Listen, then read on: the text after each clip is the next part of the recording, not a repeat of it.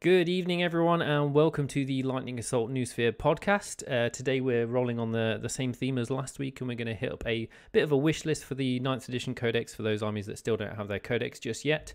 I am Nathan, aka the Mazer, looking after the Meadery, and with me today I have James, aka the Mad Magos, and we have Dan, aka Little Willy. Might have to change that for future, who knows, maybe it's fine. It'll never change. Yeah, exactly, yeah. James, do you wanna introduce yourself and shout out to people where they can find you? Yes, and so find me, the Magnagos, on Instagram and hopefully on the links below via Fiverr. Basically, for one of your mission painting needs, from anything from Warhammer to bolt action to fantasy and everything in between, to terrains probably seen on the podcast. Yeah, so just give me a link up on Instagram or on my Fiverr. Yeah. Thank you. And you can see that Fiverr link on the overlay below, just below our Discord and Patreon sections. For the Meadery, you can find us at facebook.com/Lightning Assault Meadery, and on our actual website, you can find us at lightningassaultmeadery.com. If you would like to join our Discord, you can see the link below. It's again just called Lightning Assault. There's some areas where you can join some channels to discuss live battle reports and whatnot, painting, rules, all sorts of stuff like that. We also have a Patreon, which we've started last week, which has got a reasonably cheap entry level tier, and that's the only tier that's available at the moment. Obviously, if you subscribe to it, it will help us carry on doing what we're doing, help us upgrade some of our cameras and some of our equipment, and make some of our stuff a little bit higher quality than at present. And if you do subscribe, then you'll get to have a custom role on the Discord server. Dan, do you have any socials you want people to be able to find you on? I don't want people to find nobody. No. Fair enough. Just a heads up, James is doing some serious moving right now, so he's on a bit of a sketchy connection, so he might dip in and out, but he'll still be with us for the general talking points. Today, I apologize, guys. it's all good. Today we are. Oh yeah, carry on. Just quickly, Nathan. Do we want to head up our other patron, shall we say, Dice Cavern Games? Ah, yes, of course. Yeah, I always forget. I don't know why. He's on the intro. I should remember to talk to him about him a little bit more. Yeah. So the shop that we play at is called Dice Cavern Games. You can find him at dicecaverngames.com. Steve runs the shop. We go there to play Warhammer. People play Bolt Action, Age of Sigmar, Magic the Gathering, and Yu-Gi-Oh! And whatnot. And if you go onto his website, you can buy Warhammer stuff for 10% off, and also in store as well. And obviously we're running our Escalation League at the moment, so you can see some of our players playing that. In that similar vein, our Escalation League is still going on. Everyone's played that first 500-point round. How did you guys do? Dan? Yeah, I did about as well as I could have done, I think, in my matchup. So I'm playing Adeptus Custodes, and I was unfortunate to match up against a very good player in our area, Henry, who plays Adeptus Mechanicus. So it was a pretty painful game. I think the end score was something like 60-30. So I was just he lucked out on some shooting and managed to take out my captain on Dawn Ego jet bike very early on, which was unfortunate. So it went downhill from there because I just didn't have the bodies. But it was good. It was a fun experience. Yeah, so I played Bob, so I'm playing Blood Angels for the tournament. We've got a matchup against Rob, who's playing Salamanders. It was a good game. It was interesting. John was there to kind of provide some helpful tips and advice to both sides. I, however, was doing. I think it was fairly even up until around about turn 3. I did make some early mistakes, like holding back the blade guard. Oh, I think the mobile signal's lost him. We might have to come back to him in a second. Aside from the Escalation League, how's people doing with the hobby as a whole at the moment? Any interesting things going on this week for painting for you, Dan? For me, well, I've generously donated my airbrush to you, so I won't be doing any large scale painting. But in terms of painting, I think I just need to crack on with my custodes for the league. So that's what I'm doing. Besides that, not much. Yeah.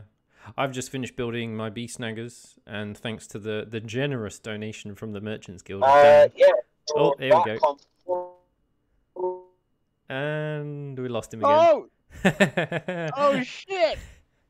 Anyway, yeah, so I've been batch painting the crap out of my Space Marines now that Dan's loaned me the airbrush, and it does feel like magic. It feels like dark art, like it's cheating, but my god, it's addictive.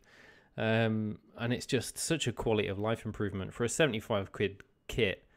Being able to batch paint and create such quality paint is just unbeatable, to be honest. I would encourage. I was terrified. I had mentioned to Dan I was terrified about airbrushes, but after using it, like getting the hang of it within half an hour, it just changes everything. Yeah, it's not that bad to pick up. If you got someone else, friends nearby that have one, ask them to show you get you started, show you the basics, and it'll go pretty quick. It's not that threatening. Yeah, it's not as scary as it once looks. Like, I've already smashed out some base coats on about 25 Marines in the last 25 minutes before the podcast. So yeah, it's nice. It's all good. That's anyway, pretty good. Moving on to the actual meat and potatoes. We're talking I like Imperial Knights potatoes today. Speaking of potatoes, yeah, let's talk about yeah. Imperial Knights. Yeah. So talking 9th edition Codex, predictions, wish lists, expectations, where we'd like to see them go. Just to give a sort of overview of Imperial Knights at the moment as a whole. For the last week's competitive events for ITCs and GTs, they have about a 50% win rate, which surprised me. But overall, their win rate from the last 6 months, I think, is about 46%, just over 46%. It's got to be a fluke, man. 50%. Yeah, it did seem really weird when I saw that. I was like, they're not that good. That puts them on the same league as like Imperial Guard, which just seems very odd. I think maybe the meta just moved so fast past them that people are just getting caught off guard. yeah. So yeah, they're on a similar win percentage as like Marines, Necrons, that kind of thing. So to be fair, there were only 2 players who were playing them, and they won half of their 10 games. There was only 10 games where Imperial Knights played, and they won 5. So that's their 50% win rate. So they have such low quantity of players, rather. Yeah. It's difficult to get a decent, solid win rate for them. I think you can't go off like exactly, 2 people playing. It's not enough data, and from our I think that's the real data experience. It's been like, you've played Chaos Knights, I've played Chaos Knights, John's played Imperial Knights, and all of us have just not had a good time. It's a very peculiar army and an even more peculiar playstyle. Yes, yeah. It's it kind of loses hard to some very specific lists as well. They're kind of in this situation because of the last year. Was it last year? Fuck, I don't remember. It might have been the year before, when there was the list, the Loyal 32. That was a long time ago now. It was like 2-3 years ago, maybe. It was it was soon after their Codex got released. So yes, it was halfway through 8th edition, wasn't it? It was when that guy ran Katachan and a Knight Castellan. And it was the Castellan, 7-0'd some GT or other, and it was just disgusting. And ever since that, they got nerfed, and they've never really recovered. And then 9th came out, and they just fell behind even further because of the play style of 9th. I think the nerfs were severe, but I don't think they were as bad. I think it's just the gameplay and the game itself kind of advanced from that point. Yeah. And the 9th edition is a completely different game almost in terms of how the how the missions are played, how the objectives are played, and knights just do not fit in No. that sort of holding objectives playstyle. Yeah, and they, unlike Sigmar, where the giants have obsec count as 5 and obsec counts as 10, Imperial Knights have no access to anything like that, whereas Chaos Knights have 1 Warlord trait, is it? Yeah, it's just a Warlord trait. And is it counts as like 10 or 15 or something? It counts as 10, yeah. Yeah.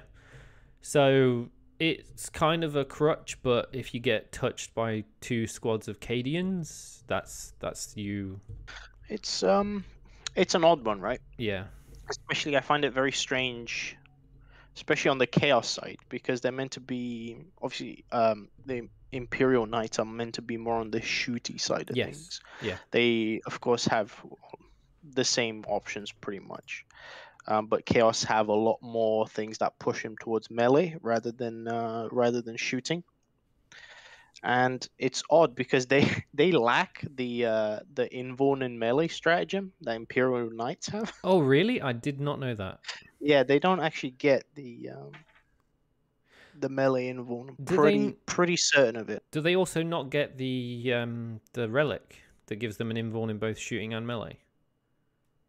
No, Oh, I'm that's pretty weird. sure that's a thing they do not get, and it's really frustrating because the army kind of wants to go fast, right? Yeah. Your best kind of your best houses and stuff like that are all focused on going hard on melee, right?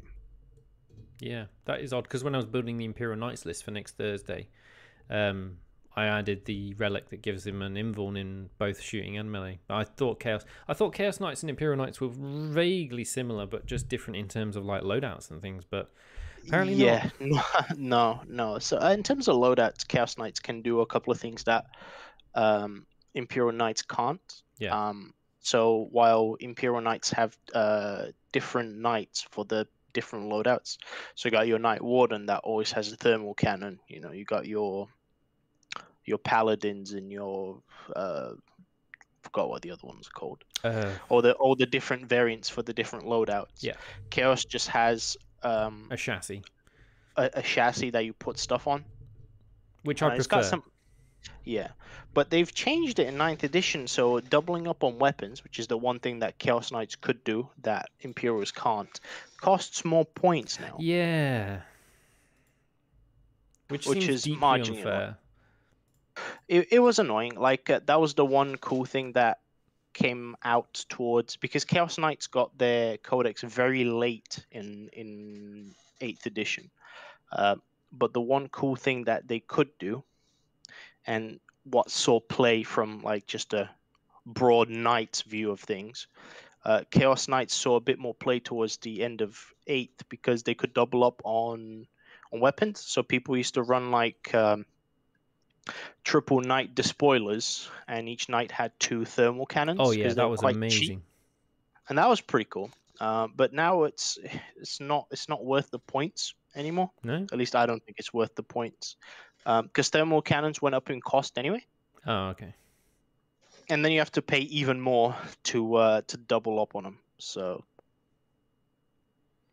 that is a bit weird. One of my first points that I was mentioned was, I don't know whether anyone. So just to give everyone a bit of sort of background, Dan is our sort of, to us, he's our resident knight expert. He is an aficionado and a fine sampler of the Chaos and Imperial Knight variety. So he plays them. He knows a lot more about them than we do, and he has a better idea of the way things would improve the way that they function at the moment. So a lot of the stuff that we'll discuss, me and James will be throwing stuff out there that is sort of an amateur's perspective on these things, but Dan will be able to give a little bit more of a realistic overview of the things that we suggest or the things that he thinks will sort of improve quality of life at the moment.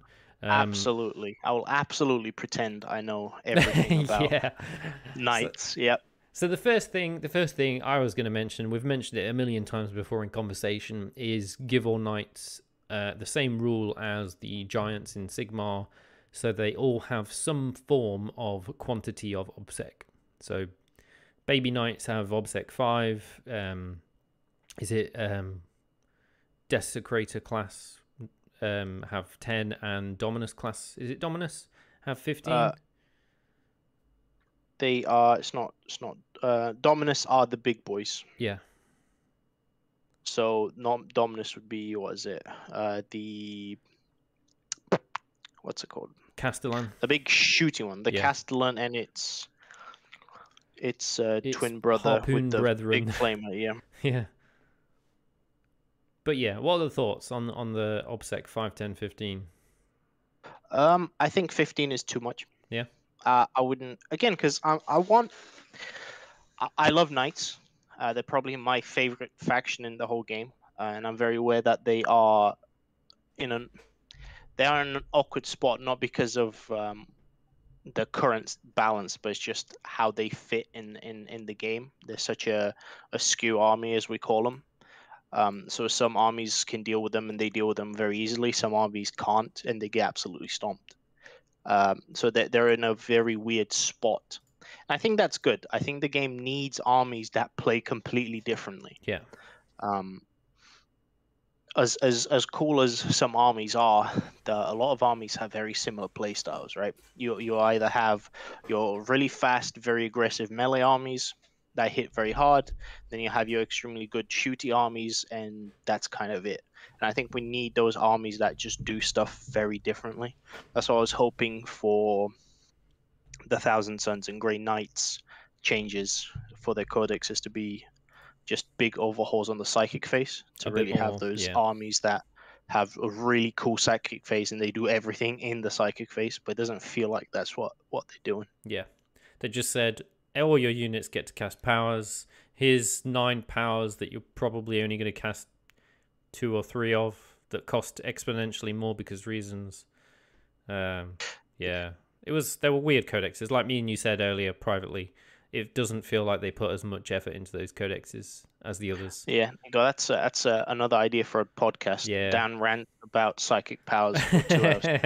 Yeah. Dan also plays used to play Thousand Suns. Used to play Thousand Suns. In case anyone didn't notice the guttural response in the back of his voice. Yeah, just psychic phase is scuffed is all I'm going to say. Yeah, pretty much. So OBSEC thing is something they need, but details are a finer detail to balance, basically. Yeah, I think it's, I don't know. So what before I started ranting, I think my point was, I don't think they should get, I'm not sure, because I want to keep Knights relatively balanced, right? I don't want them to be super powerful again, where people cry about Knights being busted. I think OBSEC is a very good start, so that would help the army tremendous. But I don't know if it would be worth something like, for the sake of balance, is maybe make that cost points. So you know how armies at the moment, so like every army that comes out now, their headquarters are getting an upgrade, right? So like Chapter Master. You spend like Chapter Master, that kind of stuff. So maybe something like that, and that would give them an OBSEC. Yeah. Alternatively, I was thinking maybe just the Little Knights get OBSEC. As the Little Knights are meant to be the scouts, you know, the peasants, the lower rank of the households. Yeah. So maybe they could be the peasants that go out and capture the points. Yeah. That could be a thing. And it's more valuable as a knight player to have 2 Helverins sat at the back holding objectives with OBSEC, and 2 what are they called? Warglaives, holding sort of mid objectives on the flanks with a little bit of OBSEC, and have your big boys actually doing the fighting. Yeah, because one thing that people, I think, don't quite, at least I think newer players to Knights don't fully use and understand and take advantage of, is just how big the Knights' bases are. Yeah. So sure, they don't have OBSEC, but if you position yourself right on the objective, it's very hard for the opponent to take it off you, right? Because you just kind of block a vast chunk of it with your base. If they want it, they got to blow you to bits off of it. Yeah. So that's what I mean. It's I think for the big Knights, yes, it would be cool for them to get OBSEC. Again, maybe as an upgrade, maybe it's something they need to spend extra points on. But I think that little knights, at least the little knights, should get OBSEC, because the other thing is, of course, the big knights are much harder to take down, Yeah. right? You give a big knight OBSEC with 10 models, like, unless your army is hella focused on killing knights, or is really good in melee, which a lot of the armies are at the moment. Yeah. It's hard to take a big knight off a point, but the little knights could do with an OBSEC of sorts, maybe 5. I don't think 10 is a bit too much for a little knight. It's a reasonable quality of life improvement. Yeah. Next thing up was how I know one of the issues I had when I was playing knights was the sort of slight unreliability to hit. Weapon skill and ballistic skill 3+ is fine-ish. I think because I was playing against Space Marine players so prolifically, it felt very frustrating not having rerolls. But I don't know how I feel about it at the moment. I'm not sure whether knights should have reroll, like a, let's say you pick a warlord who's your main warlord, and he can provide rerolls in an aura of 6 inches, something like that. I don't know. Yeah, it's an interesting idea. As like I said, I was looking at your notes. I think a reroll aura is really awkward for knights. Yeah. Because they have such big models, and not many of them, so you want to kind of spread out. You wouldn't want to keep your knights in a clump. It's one of those things. I think that's always been the knight thing, right? It's because you have such low model count. Whiffing is so much more painful than other armies. Like, you whiff a charge with one knight, which apparently is a thing for us. It's a curse for the entire play group. Yeah, that's it. You miss a charge with the knight, that's a quarter of your army that's missed a charge. That you're screwed at that point. Yeah. That will make or break a game. So I think it's a tough one. I don't know if rerolls are necessarily the right way to go. No. I'm kind of like in two minds about rerolls in general. Yes, the reliability is nice, but lots of rerolls just drag the game on a bit too much sometimes, and it's just some armies become way too efficient. Especially like I was saying, I was playing against Admech, and all of a sudden his entire not his entire army, but his main shooting part of his army is on a 2-up ballistics skill, rerolling once to hit, rerolling once to wound. Wounds are 5. Auto wins 5 and AP 1. It becomes silly where like it just nothing ever whiffs, right? Yeah. I think for knights, instead of reroll, I think I'd rather them go down to at least the big knights, right? I think it would be okay for the big knights to go to weapon and ballistic skill 2. Yeah. No rerolls, but just go to 2. They just don't have that many shots for it to matter for if they had improved ballistic skill, would it? And to me, when you get a knight in melee, he should not be hitting the same as an orc. That just seems bizarre. Yeah, I mean, in melee they got the sort of volume of hits. Yeah. You got the melee specific knights, right? So was it Knight Crusader, I think, is for the Imperials, and then the Chaos variant. So Knight Despoiler with double melee weapons, or Knight Rampager, I believe that one has the same rules. Those are weapon skill 2. Really? Yeah. So the melee focused knights, so the double melee knights, are weapon skill 2. Ah, okay, fair enough. And also, if you play Krast, I think, as Imperial Knights, you get full rerolls to hit in melee when you charge.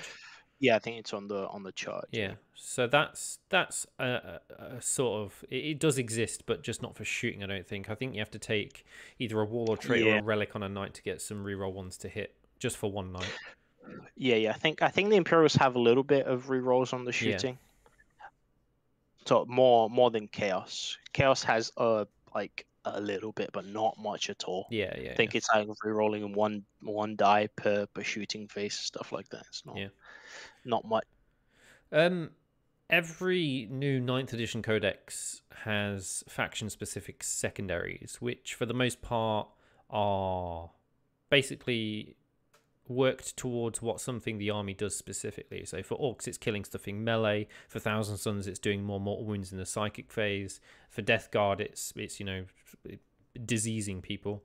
Knight specific secondaries, where do we see these?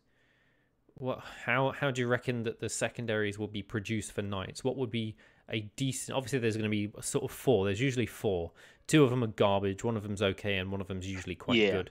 So it's an odd one, right? So I like this theme of the Imperial Knights being more of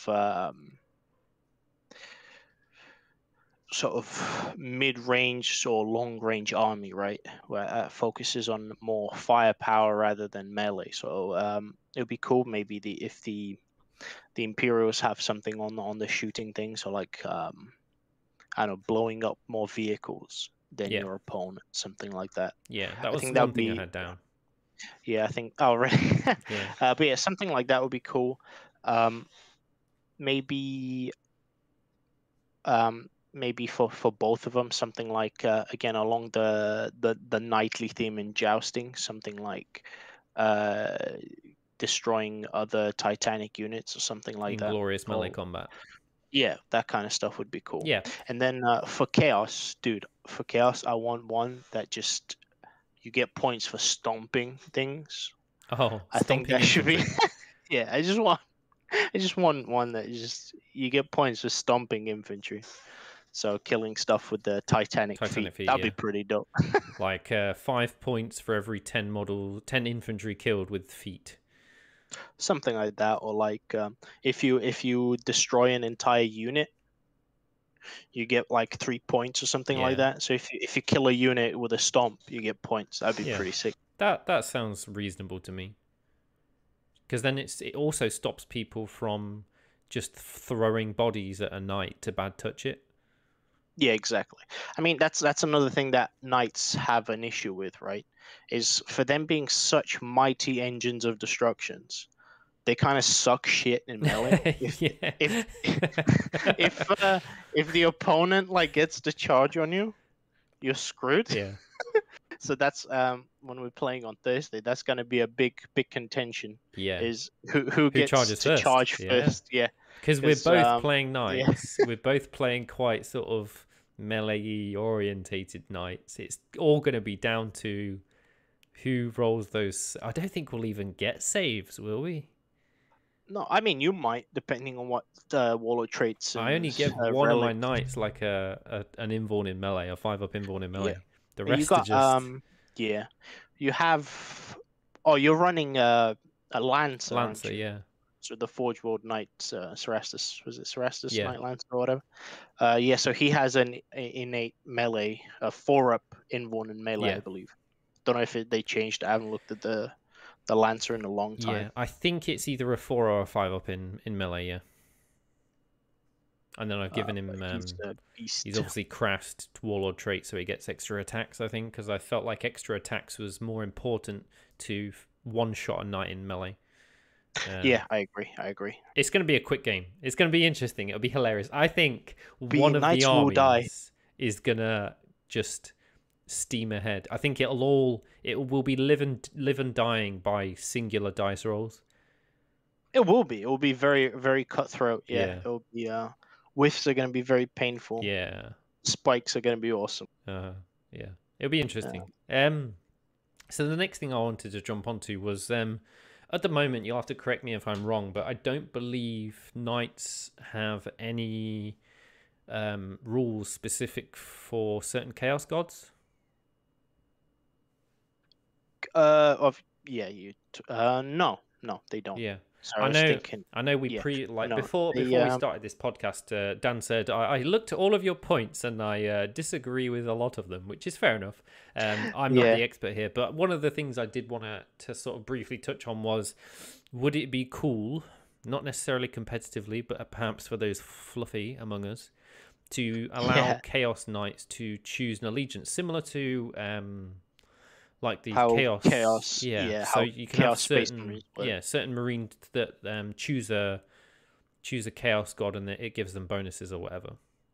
I think that would be cool. I think that would be interesting to do, like almost again, just like Chaos Space Marines have, where it's like an army-wide thing. Yeah. So it's another little bonus for depending on what god you choose allegiance to. But it's gonna be, I don't know, it's gonna be tough to balance because to be honest, the household's bonuses are not that amazing. No. So giving something even less powerful, it's just like, because currently they have stratagems that are sort of, there's one for each god, Yeah. which are pretty shit. They don't really do much. So it's like, was it the cornet target, right? So the corn one is basically once per game. So at the start of the game, you choose this cornet target, right? And then once per game, that thing can't, like, you ignore its invuln saves, Right. which is like, okay, that's In melee or great. just in everything? I think it's only melee. Hold on, I need to find it. But it's not that great. And it's Okay. like a once per game thing. So Yeah. like, you have to choose your target beforehand. So Oh, then before you that even get into means, melee with it. yeah. Oh, So that's I think you terrible. have to, yeah, pretty sure you have to choose it beforehand. And it's just like, why? It's just a big why. Corn's not allowed to be good. It's the law. It's the law, apparently. So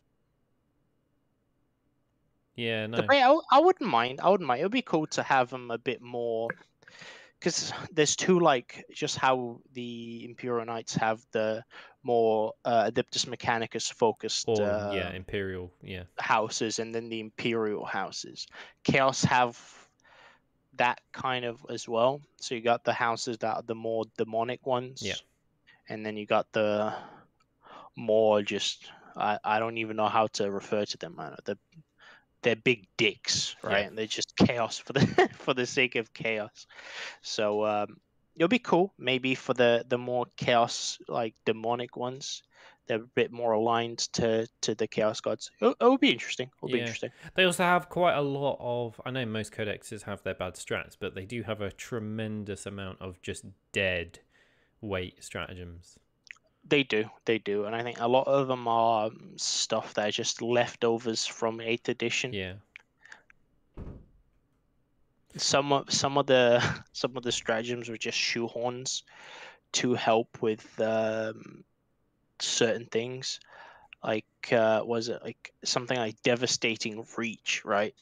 That was just the way of, like, Games Workshop fixing the issue of knights not being able to go up buildings. Oh, So yeah. that basically, that stratagem means that you can charge things that are like on ledges and stuff, and you're in melee range with them for that turn because it's a stratagem. Okay. You can basically melee with stuff that is like, what is it? I think it's 2 inches horizontally and 6 inches vertically counts as you being in melee combat with them. 6 inches vertically is only 1 more inch than the current 5-inch vertical engagement. Yeah, that's what I mean. So these are just weird leftovers Yeah. from like 8th edition. So I assume that will either disappear because we've already got 1 inch engagement horizontal and 5-inch vertical, or they'll increase it to like 10 inches or something. I don't know. I think the entire rule is really dumb for Titanic units. Like, you put a bunch of dudes on a building and you put Mortarion in front of them. His scythe is literally touching the enemy model on top of the building, right? But no, you can't melee. They're not touching bases. So I think that's a weird, like, just weird dissonance between like what's on the tabletop and the rules. Yeah. I think that's just probably something they can just fix in Perhaps general. as a passive, like an army rule, they'll just give knights a 10-inch or whatever their height is engagement range instead of the standard 5. That'd be cool. That'd be cool. I don't want I it mean, to it be a doesn't. strat. It shouldn't be a strat. No, it No. shouldn't. Again, it was just this really weird shoehorn rule in just to fix an oversight on the Yeah. basic rules. But There couldn't was- it just, Oh, guys? Couldn't James it just lives. simply be the 5 inches from the top of the actual knight model? But that's difficult any- because people could fuck with in the theory, model. you would just say anything within from the base to the top of the knight plus 5 inches. Because bearing in mind that the various knights have quite some difference between them. Yeah. So the standard knight against like the Forge World ones, you know, they've got to be at least 2 or 3 inches taller anyway. Yeah. I don't know. So if you say anything from the base to the top of the knight plus 5 inches and say 2 inches deep.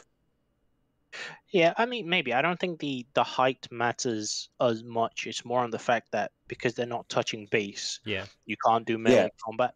So, I was Okay, just thinking for yeah. the more larger terrain pieces, like for example Nathan's whatever it is with the crane. Yeah. The giant 3 So if you have a guy sitting on the top of that, then surely the knight, being as tall as it is, should be able to really engage models that's on the top, as long as, like Dan says, they're on the ledge, so to speak.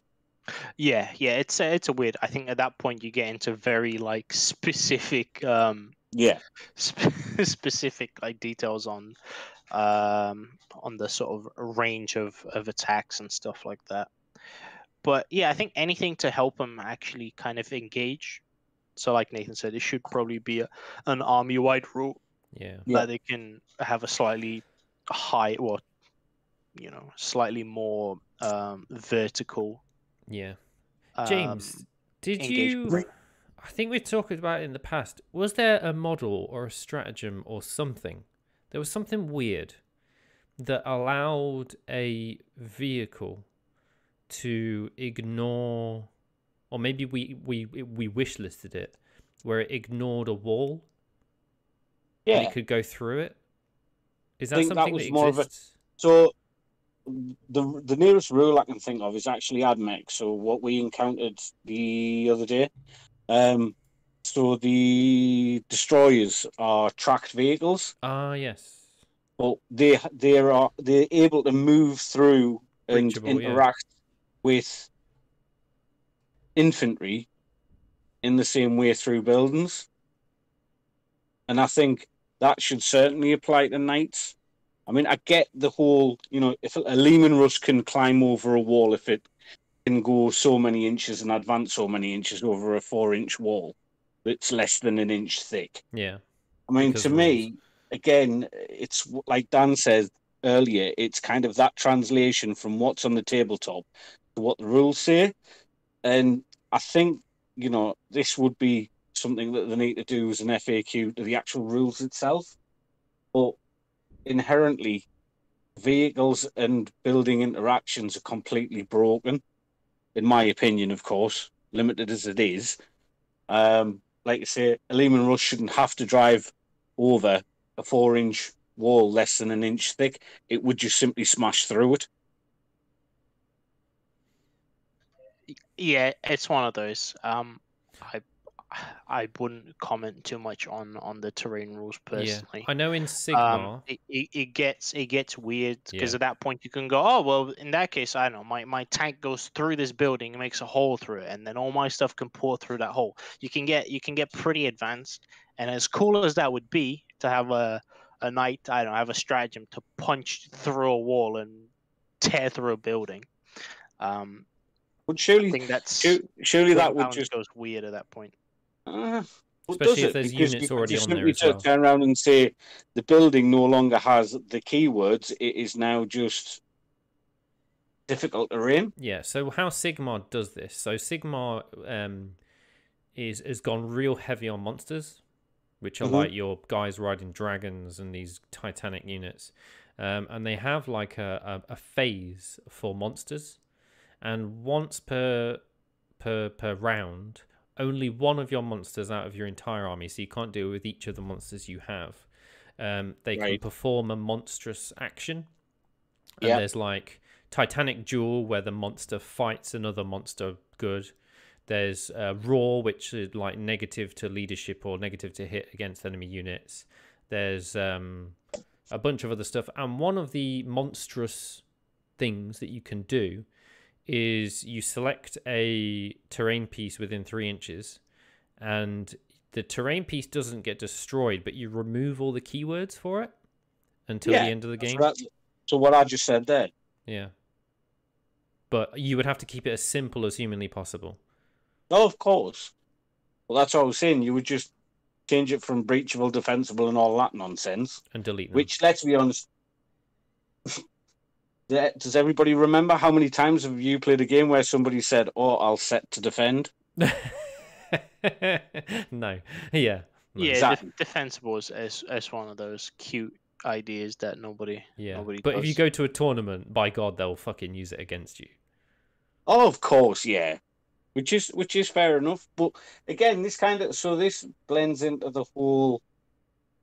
And I'm sorry because I know I keep going off on tangents like I did last week, but this kind of blends into the whole ethos of 3 separate games in one, which I genuinely think Games Workshop got right. So you have the competitive play style with a specific set of rules, and then narrative, which is a little bit less restrictive. And then you have the open play, which is, that is much like a online sandbox RPG. You just do what the hell you want. And I do like that, and I think that needs to remain. And maybe it's the rules that we're referencing here fall somewhere in between those domains. Narrative, yeah. Maybe. I mean, bringing it back to Knights, and like I say, the whole interaction, I just don't think Knights should be penalised for attacking units that are in terrain. Yeah. And on a similar vein, Knights also get absolutely zero benefit from any terrain, but they do suffer all the consequences. Hence why nobody should get any benefits against them, especially, fair enough, in ranged shooting and combat. Maybe you can have a strat that completely ignores the terrain. But I think once you start getting into close combat, then yeah, I mean, the reality is bad enough if we had to go against the Space Marine, Jesus. Yeah. 1-1. But if you're a squad of 10 guardsmen and you got a knight facing you down, you're fucked. I don't know what Dan's opinion on the terrain thing is. The terrain as in like obscuring, dense, heavy versus knights, and knights dealing with units that are benefiting from it. It's a tricky one, right? Because knights are, again, back to the point of knights being a skew army, right?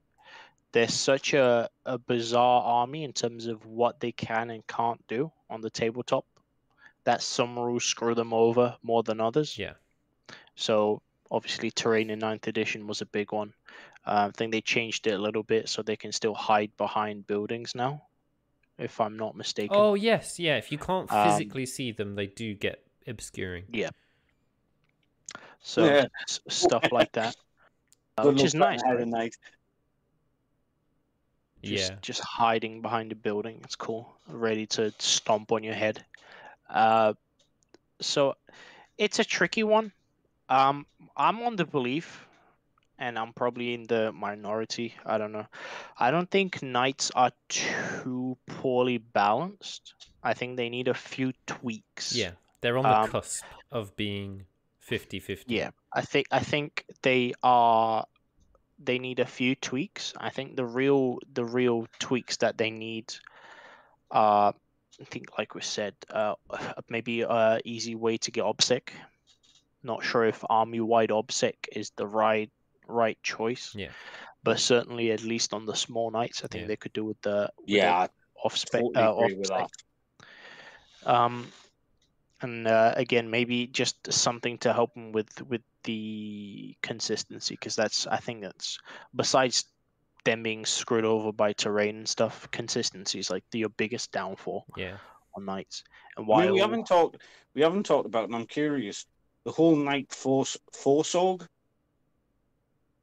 Yeah. Like in the sense of, so they're all Lords of War, I suppose. and I get that from using them as a auxiliary, so they soup into other armies, but within themselves, how do we feel about that? Like, I mean, to me, the close combat guys, the paladins that have the chainsaw in the fist, giving them something like putting them into the fast attack role and giving them an extra 2 or 3 inches on the movement. You can kind of do that already with the Landstrider Warlord trait. That's what I'm saying. Rather than be a warlord trait, do we start categorizing the knights and actually putting them in boxes? So you have like 5 knights, and you go, right, I'm going to pay 10 points or 20 points or 50 points to make this one better as a melee knight. I'm going to pay 10 to 50 points to make this one better as a ranged knight. Yeah. Like Dan mentioned earlier with the upgrade points for the OBSEC thing, you'd pay points to make a knight a specialist in one area. Yes. Maybe, I mean, they in a way they already have that, right? Like the Knight Crusader already has better weapon skill, which is huge, as the only melee knight. I keep saying a Crusader. Something tells me I'm wrong, and I think the Crusader is the one that has the double guns. There's the Warden, the Paladin, the Crusader, the Castellan. I can't remember.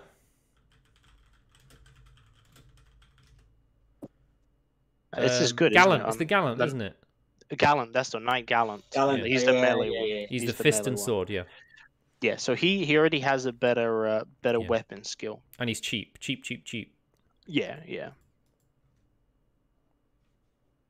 So they already kind of have that. I don't know. Like I said, I think they're fine. They just need little tweaks. The biggest problem that the army has, besides terrain, so I don't know if like destroying terrain is the right way to go, because something tells me people will find weird ways to abuse it. I mean, knights already are now. They're really hard to soup into other armies. Yeah. Well, they've made them slightly cheaper to soup in. Only 1 CP for an auxiliary if they share the same keywords. Yeah. But I mean, do they still get their household traits and everything, and the household benefits? You need a full need a full detachment. That's the problem. See, why would you take a knight for 1 CP if you're not getting the household? I'll tell you why. A long time ago in 8th edition, knight weapons were the tits. But the power creep that happened between 8th and 9th, right? Knight weapons are just not that amazing anymore. No. So there is no, and they're not as tanky as they used to be, right? Because again, the power creep in weapons. Everything's getting more damage. Everything's getting more AP. Yeah. Knights are not the bulwarks that they used to be, right? I mean, do you remember how much shooting you had to do to take out a fucking Castellan in 8th edition, especially at the start? Yeah. Like, that thing was just shit, hellfire, and 2 fury up save, on everything. 4 up invuln. 3 up save, 4 up invuln. You could going give up it to 3 invuln. Sainted Iron, couldn't you? For +1 to save. Did that? It might not have existed back then, I can't remember. I think it did, but I don't think you would pick that, because you would just pick the baseline 4 up invuln, and maybe give it like the 5 up invuln in melee, and then use the thing to bring it down to like a 3 up invuln, which was busted. Yeah, that was. But even past that, right? Let's ignore I think we can all agree that 3 up invuln knights was a mistake. Yeah. But knights are just too squishy, I think, at the moment. Yeah, 100%. Especially with just some of the weapons that some factions have. Like melters have gone up, and they're pretty fucking scary. A lot of armies have like crazy +1 to wound rolls, and I mean, like salamanders. I think like salamanders with melters just chew through knights, right? Anything that has receptors. Yeah, there's a lot of things that can shoot a knight down. Yeah. Not to mention in melee they're screwed. Right? Exactly. Yeah. Sure, it's toughness 8, 3 up, but that's it. It's a 3 up. That's it. You got nothing else. You got 3 up. How would you make 3-up. them more durable without giving them that 3-up invuln? Would you give them -1 to damage like dreadnoughts? I wouldn't give them. I wouldn't give them. The invuln. I think them being a baseline 5-up invuln is fine. Maybe extend the invuln to melee. Yeah. Or give them something like Knights do, which is -1 damage. Yeah. In melee or something like that. But yeah, it's just weapons are very strong right now, and they get shafted by weapons. Just the sheer amount of weapons that do 2 damage now is pretty scary, right? It's just you'll just chip away at them pretty easily. There's a lot of reliable anti-vehicle killing right now, and with the new Orc 9th edition Codex, they're +1 to wound against any monster vehicle and shit like that. Yeah, stuff like that. There's a lot of ways, and that's just shitty boys, isn't it? Yeah, and that's what I mean. Like orcs would just tear through a knight, like, which makes scary very fast. little sense for a 10-man squab of knobs. If you squab of knobs, yeah, but the squabs would definitely fuck them up. Like if they get a charge in, it's bad times. Yeah. So what about some kind of feel no pain, or was that too much? As much as I love Feel No Pain and the way old Death Guard used to play, in 8th, Feel No Pain just drags the game on too long. I mean, I love it, but I think I'm coming around to the way of just going, you know what? Maybe don't give everything Feel No Pain. I think -1 damage is in a good amount of scenarios these days. It's a quicker solution, but I think it's, to be honest, it's stronger, especially in the current meta with so many damage to weapon. -1 to damage is hella good. It makes dreadnoughts just at that moment much more infuriating to remove from the board. And from what I've heard, people playing orcs, a lot of people are obviously playing a lot more buggies, trucks, and stuff. The ramshackle rule is a real problem for people dealing with these like really fast little vehicles. So the -1 is a strong passive that doesn't appear to be that amazing at first glance, but over the course of a game, it soaks a lot of damage. It really I was going to say, so could you not for Knights maybe knock that up a notch and say, because you used to have those refractor field shield facing things, didn't you, where they had a really good save on one facing value. And I'm not saying bring anything like that back, but I suppose to kind of do it a 9th edition way, how would you feel about maybe something along the lines of at the start of every turn or the start of your opponent's turn, it's D3, -D3 damage across the army? I think that would be a bit powerful. Like having -3 damage on stuff is, you luck out on that. All of a sudden, your opponent's melters are going to be nothing. Worthless, yeah.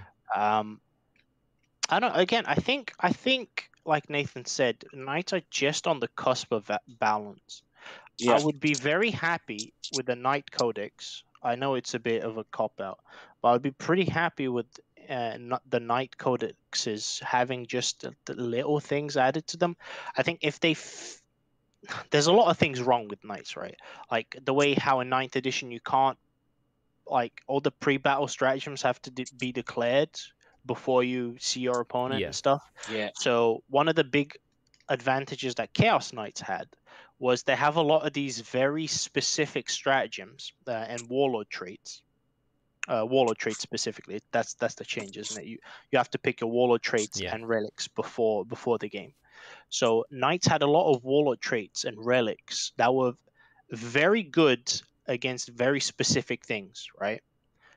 So you could tailor your, you keep those slots open and you could change your army a little bit depending on who your opponent was. And that was really fucking cool for Chaos Knights. And they removed that, which is a big shame. So I'd like to see that back. Yeah, you can't do that now anymore. All your warlords and stuff have to be declared before you see your opponent's army.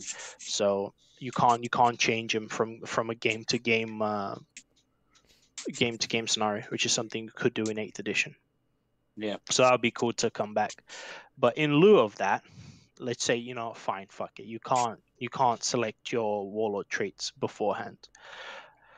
A lot of their warlord traits are just shit. Yep. And Yeah, I was so are looking through. their a lot of their warlord traits are bad. A lot of their relics are bad. So I think some better warlord traits and relics, and yeah, just little tweaks to like their Quality of life. survivability a bit. Yeah, just quality of life. That's what I would like to see ultimately, is little changes. I think they're in a. There were cool ideas. That the way they've went about how knights work, I think it's fine. They just need a little push to bring them into 9th edition and for them to work a bit better in 9th edition. I don't want any. I don't think sweeping changes to how they work is the way to go, especially with how Games Workshop are writing rules now and they're doing all sorts of weird shit. I don't think knights need lots of layers of like weird rules and stuff like that. There's I think they should be. There's enough data from how they play to improve upon, and I think it would be a mistake to throw away all of that data and start again with a huge sweeping codex that starts from scratch. I understand there's some armies that benefit from this fresh start codex, like orcs, but knights are not it. No, but again, they're such a peculiar army, right? Such a weird army in terms of how they operate, and I think they got it right. I think the first time around in 8th edition, they got it right. I love their codexes, especially Imperial Knights. I think Imperial Knights had the cooler codex. The Chaos one was clearly thrown together on haste. If you look at it, don't know if you've seen the actual hardback, so the actual book. It's tiny. The Chaos Knights one is minuscule in comparison, just because they don't have like that many the interesting things to going say for about them. Yeah. And yeah, they kind of compressed the data sheets, right? So instead of having a different knights for all the loadouts, they just go, here's a despoiler, you can have whatever you want on him. Oh, one thing. Just a bit more. You've just kind of reminded me. Now, this is something I didn't write down. I haven't noted down before, but it's just occurred to me in the head. It's funny. Now, Dan will probably say, this is a terrible fucking idea. Do not allow this. This will break the game. So in Sigmar, in Sigmar, the giants have an ability called Get Off Me Land, and they can literally kick an objective marker forwards by like D6 or 2d6 inches or something. Oh, they can move the marker itself. Ooh, if no. they're allowed to do it, but they don't have to do it. That's it would be interesting.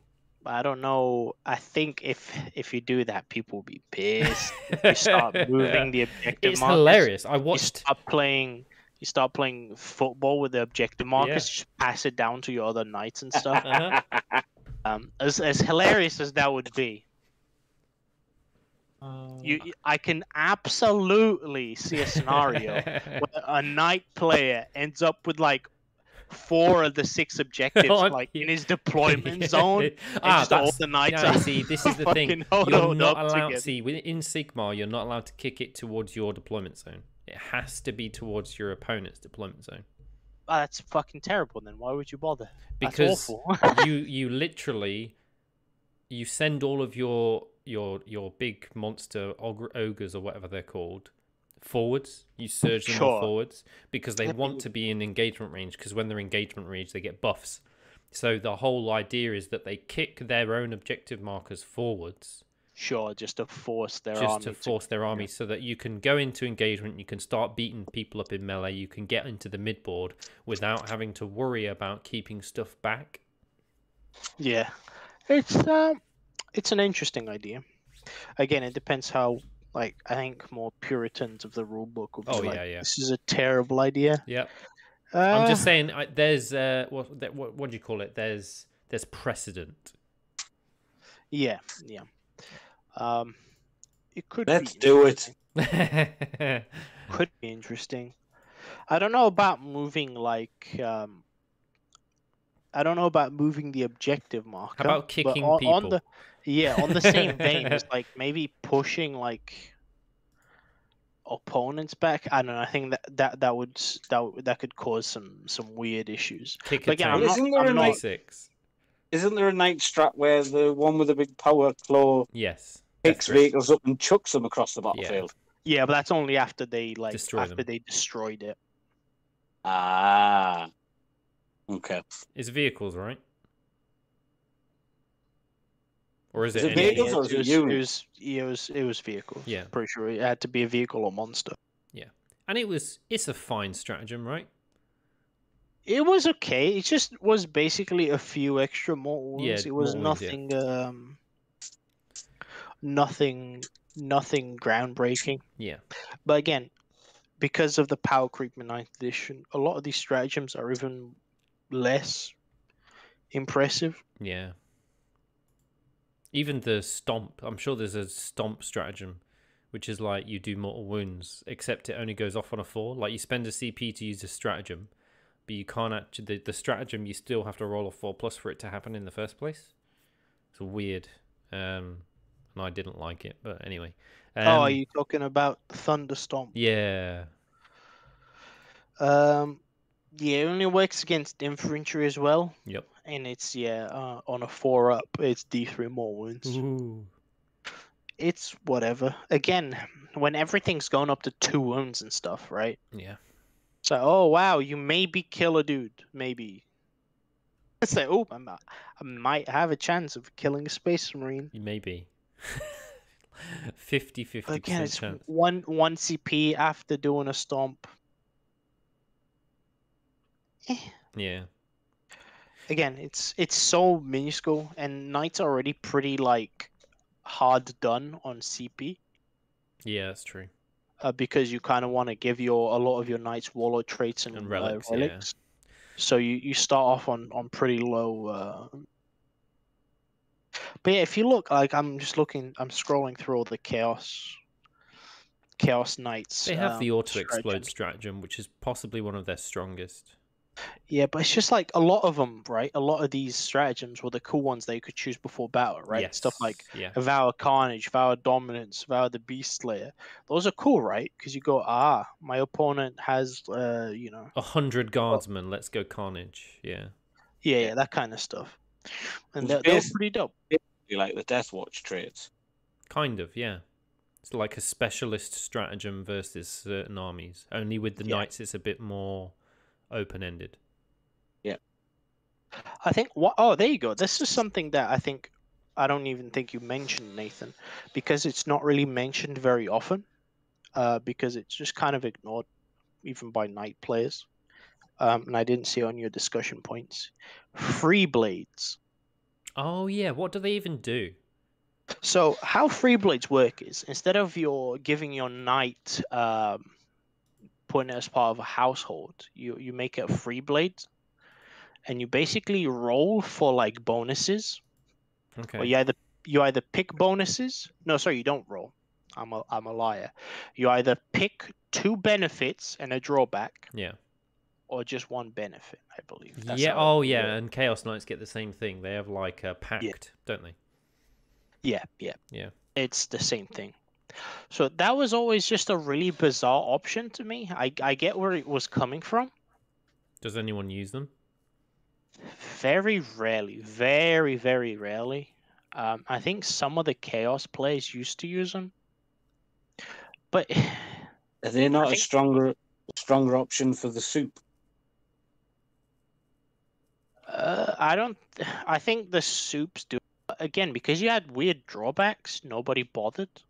And the benefits were never that egregious, yeah. That amazing. So Dan, how would you like to see free blades in the new Codex? I don't want to see them in the new Codex. No, I don't. I'm perfectly fine, I think, with them going and giving more options to the households themselves. Yeah. Right. I get where they're coming from with the free blades is a very cool thematic option, right? So you got your lone adventurer hero going out and kicking ass and taking names. Cool idea. It sucks shit on the battlefield. It's like, unless you make them really, really strong, Like the greater exalted demons. I mean, that's a whole other thing. I don't know if I would compare it to an exalted demon. Maybe. Or you mean like making them just really beefy? Yeah. If they're not going to get a trait because they're souped in, just give them like this one bananas rule so that they're a valid addition. Yeah. What? Just for souping them in? Yeah. Because that's what Freeblades are for, isn't it? It's for souping it. Well, should be. We out of left field, but something like Victor of 1,000 battles, Freeblades get preferred enemy. Maybe it could be interesting. They could do stuff with it. I think the way I was looking at it is, instead of just having basically this other, because basically Freeblades right now are this really weird sub-faction. Yeah. Right. But it's not really. It's really weirdly implemented, because you can still have them as part of your detachments, but it's a Freeblade, so it's really weird. Yeah. I think I'd rather just see more support for the households. Like, instead of spending the Codex pages on weird rules, I'd rather just see more cool stratagems and warlord traits and stuff like that for the actual households. Because right now the households is just not that impressive. Yeah. Like, again, I'm talking more from the chaos side of things, but Imperial is pretty much the same. Like, each household gets a warlord trait, a relic, and a stratagem. Yep. 80% of all of those are terrible. Yeah. It's like, basically for chaos, people just play they just play House Herpetrax. Yeah. The Herpaderp house, because of its wait, no, it's not Herpetrax, is it? It's what's it called? Is the one where it's extra attacks, right? Vetrix. Is it Vetrix? I think it might be. No. No. Why can't I find it? Or is it the custom ones? You see, I haven't played Knights in so long that they're not even. Oh, they can add one. Oh no, that's Heroically Intervention. Hold on, let me look at my Knights list. This is terrible. I should know this stuff. So Herpetrix is the one that we usually use, where it's +2 to wounds. Herpetrax. No, sorry. Yeah, it's House Herpetrax that you use. What I was thinking of is the which side you choose, right? It's whether it's the what they called. They get the demonic houses or the they get the demonic ones or the cool ones. Yeah. So what does it actually do? You get extra attack on the charge. Conquerors without mercy. Yeah. When a model with this ambition, that's the one. When a model with this ambition makes a charge move, was charged, or performs heroic intervention, add 1 to the model's attacks until end of turn, and 1 extra AP for melee weapons. Oh, not bad. It's Blood Angels. Yeah. It's really... Yeah, it is, isn't it? It's weird how every custom melee chapter rule for various armies is just a copy paste of Blood Angels. Kind of like Admech's what was it? Riser. It's literally, they're just Blood Angel rules. It's weird. Yeah, so there you go. I remember now. So you got the two branches of households. You got Iconoclast. So if you pick Iconoclast, all Iconoclasts get 1 bonus, and then you get the sub bonus of your actual house. Yeah. And then you have Infernal households, which I think their bonus was kind of dog shit.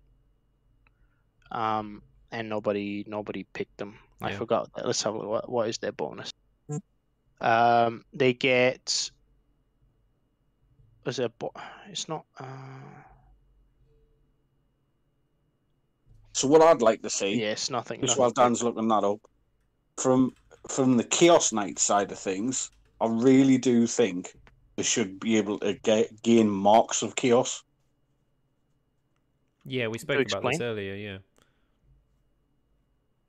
Oh, did I miss that? I'm sorry, I did drop out a couple of times when I was driving home. All right, So, go yeah. ahead. So no, I'm just that in itself. I think it would be really nice if the Chaos Knights got the option to do Mark of Chaos. So Mark of Nurgle, Mark of Zinch, Mark Korn. All right, sure, yeah, I see. Mark Slanesh. That'd be cool. I wouldn't mind them going, more on the sort of aligning with a specific god. Would definitely be. I'd be down for that. Definitely. Yeah. I don't know how you would sort of balance it, which way to go. Like I think we spoke about it a bit. So either you make it like a little bonus for the whole army, or do you do it more on a night by night basis? I think maybe a night by night basis could be cool, right? Maybe that's. Well, there you go. Like so I hate to see it because it kind of goes against what you were saying for 5 minutes. But I mean, in a way, and obviously it is up to the guys to make it work at GW. But I genuinely don't think they will get rid of free blades just because they've already invested so much lore and rules into it. So maybe on the chaos side of things, you have your houses, and then you have the equivalent of free blades, and the equivalent of free blades get the marks. Yeah.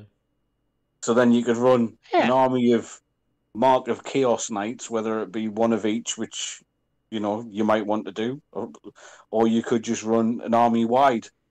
Yeah, that segues nicely onto the final thing I wanted to bring up. Was obviously in every 9th edition Codex, not Codex, sorry, sort of the editions, the Warzone Sharadon.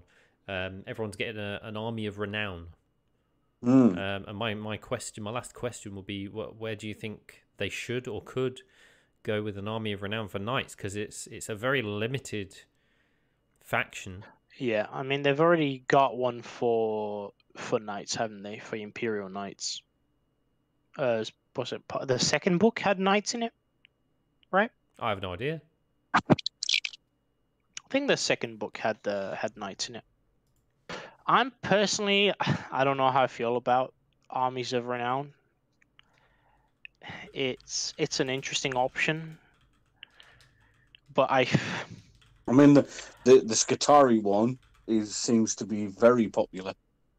Well, that's the problem. Is they're really hard to balance because what happens is if they're good, that means literally almost every army is gonna look exactly the same. Yeah. If it's bad, nobody gives a shit about it, and it gets ignored. Fuck! You're right. It already exists. Yeah. Imperial Knights already got their army of renown is literally they all have to be free blades. Yeah, it's success. That's terrible. Okay. So that was their idea of balancing free blades, was it? Just make it free blades or an army of renown. It sucks and nobody cares about it. Every free blade can have qualities and burdens, right? Okay. Yes. And one can be a legendary knight. +1 leadership. What? Why? Why would you give a knight +1 leadership? Does that have an effect on anything? Nope. Not really. I mean, is there a single unit? They either break or they don't. Against Drukhari, maybe. Yeah.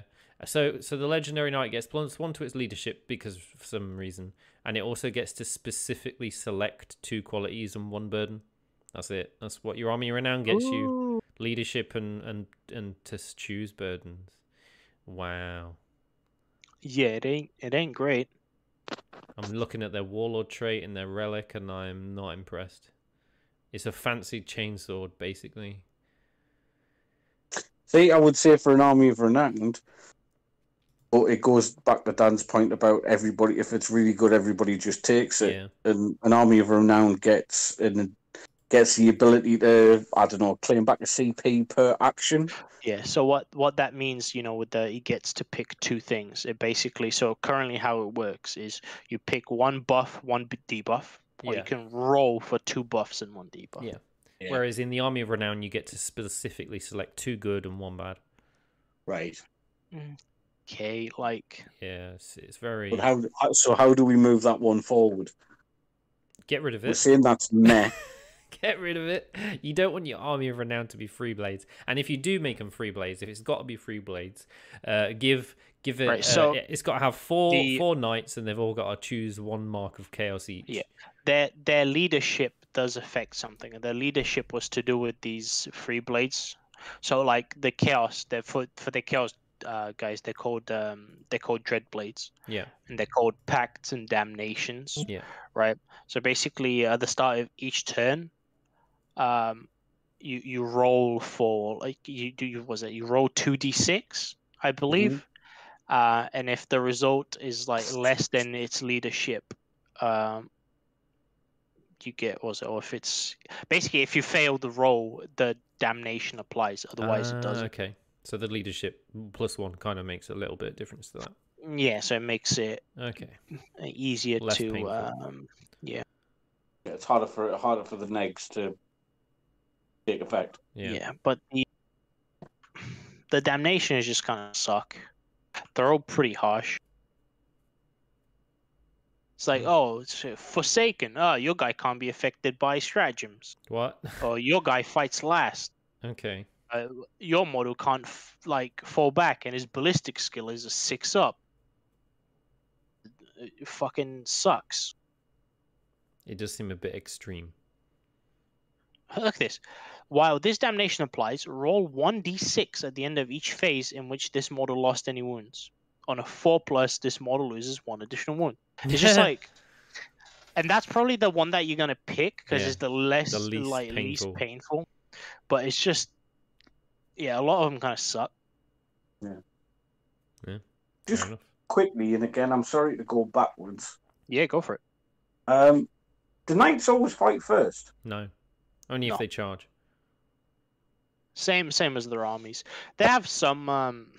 They might have some rules and stratagems to get fight first. Like I think Chaos Knights have one. In fact, I know because it's part of my army. I think it's called Quicksilver Sash of Slanesh or whatever, which lets him attack first. Do we think going forward in the new Codex, then that might be a way to buff them without breaking them, or would that be too broken?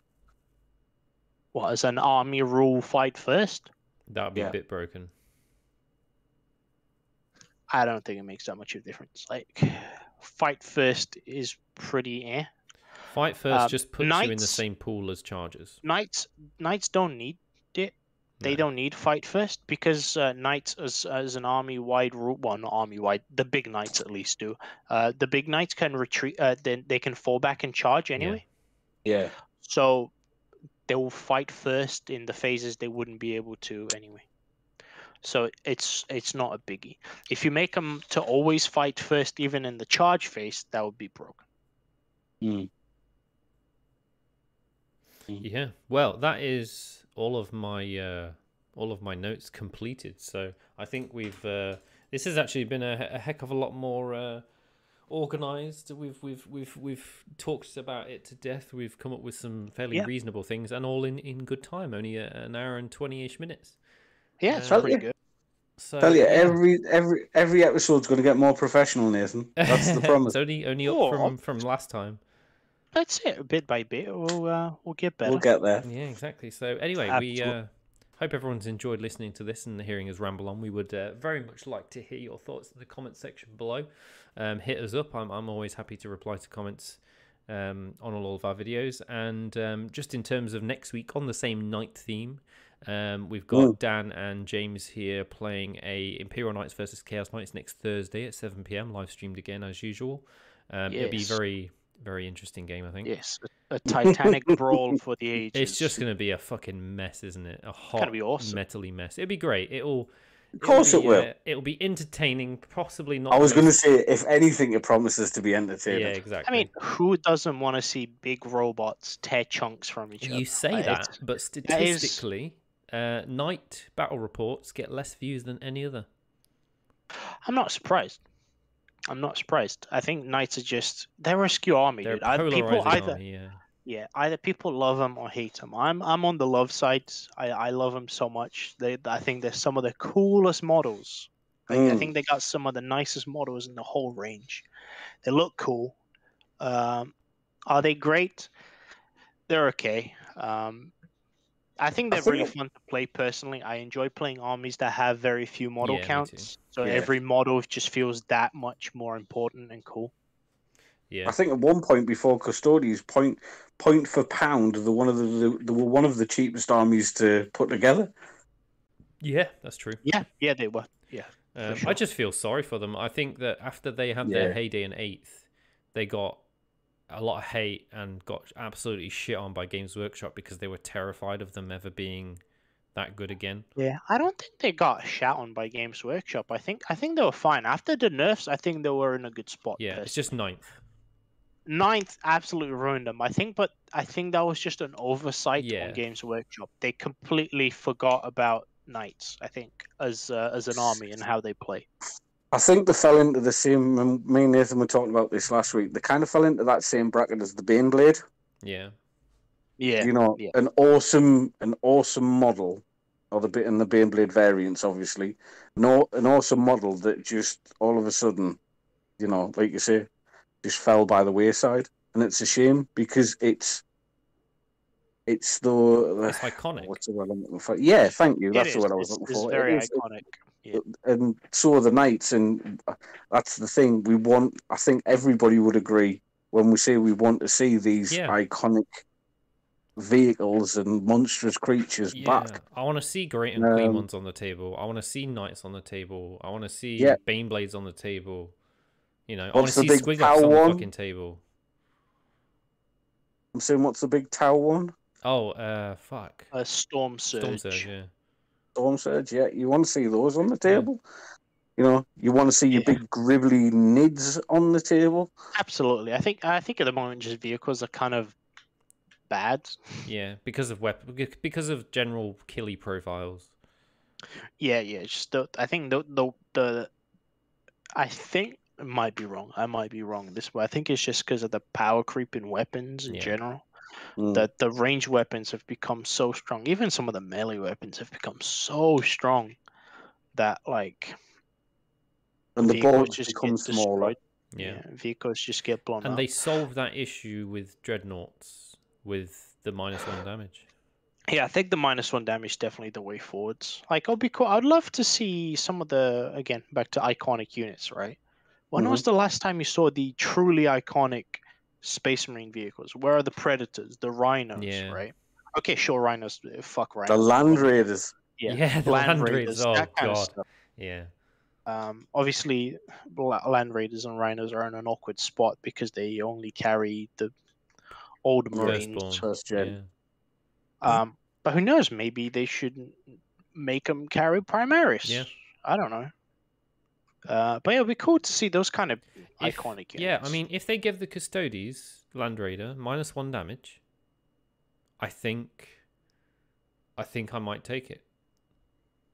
Could be good. Could be a cool transfer because it already has 14 wounds. It's 14 wounds, T8, 2 up save, 6 up feel no pain. It can use Archaeotech munitions on its 4 las cannons for reroll damage. Yeah. Yeah. And lore-wise, this is what I could never get my head around.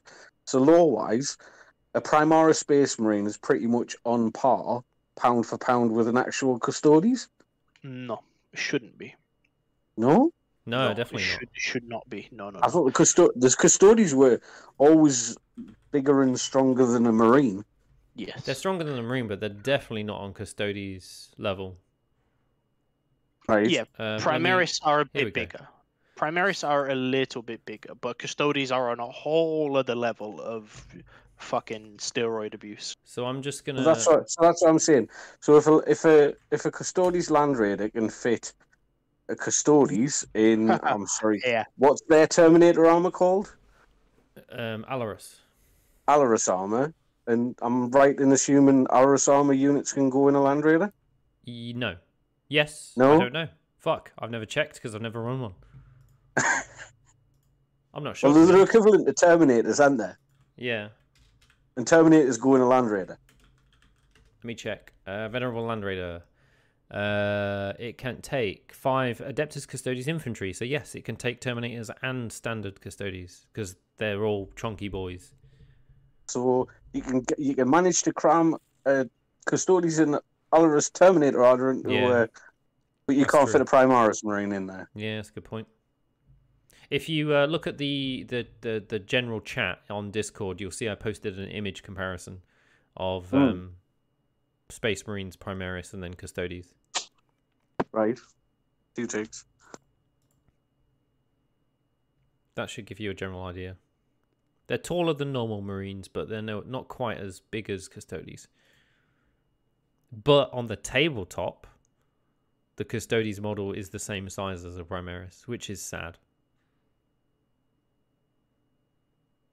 So Custodes is bigger than a Primaris. Yeah, so basically what we're saying is Primaris should fit in Land Raiders. Yes. But they never will because they had the opportunity to fix that in the 9th edition Codex of Space Marines. So And cock up. Yeah.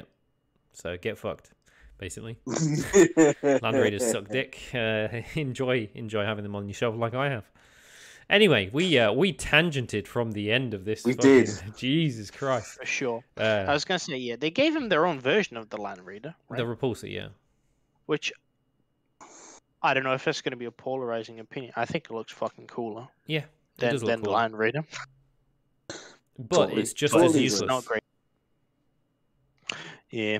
Because it dies to Melter and Plasma and Scepters. Yeah, but that's just vehicles in general. Yeah. Anyway. It doesn't have an emblem, does it? I'm gonna take us home. Yeah, for sure. Ride off into the sunset. Thank you, everyone, for listening to our ramblings for the last half an hour after the actual full concept of the video had long since been talked about. It's all good. We'll catch you next week on Thursday at 7 p.m. And let us know how you thought about this podcast, and we'll see you guys next time. Don't forget to like and subscribe. Yep, like and subscribe. Oh god, I keep forgetting. Press the button. Send us a kissy face. Yeah, I don't know. Press the subscribe. Press the bell. I don't know what it does, but it's important. Touch it. Algorithms and shit. Yeah. Goodbye. Cheers, guys. Bye.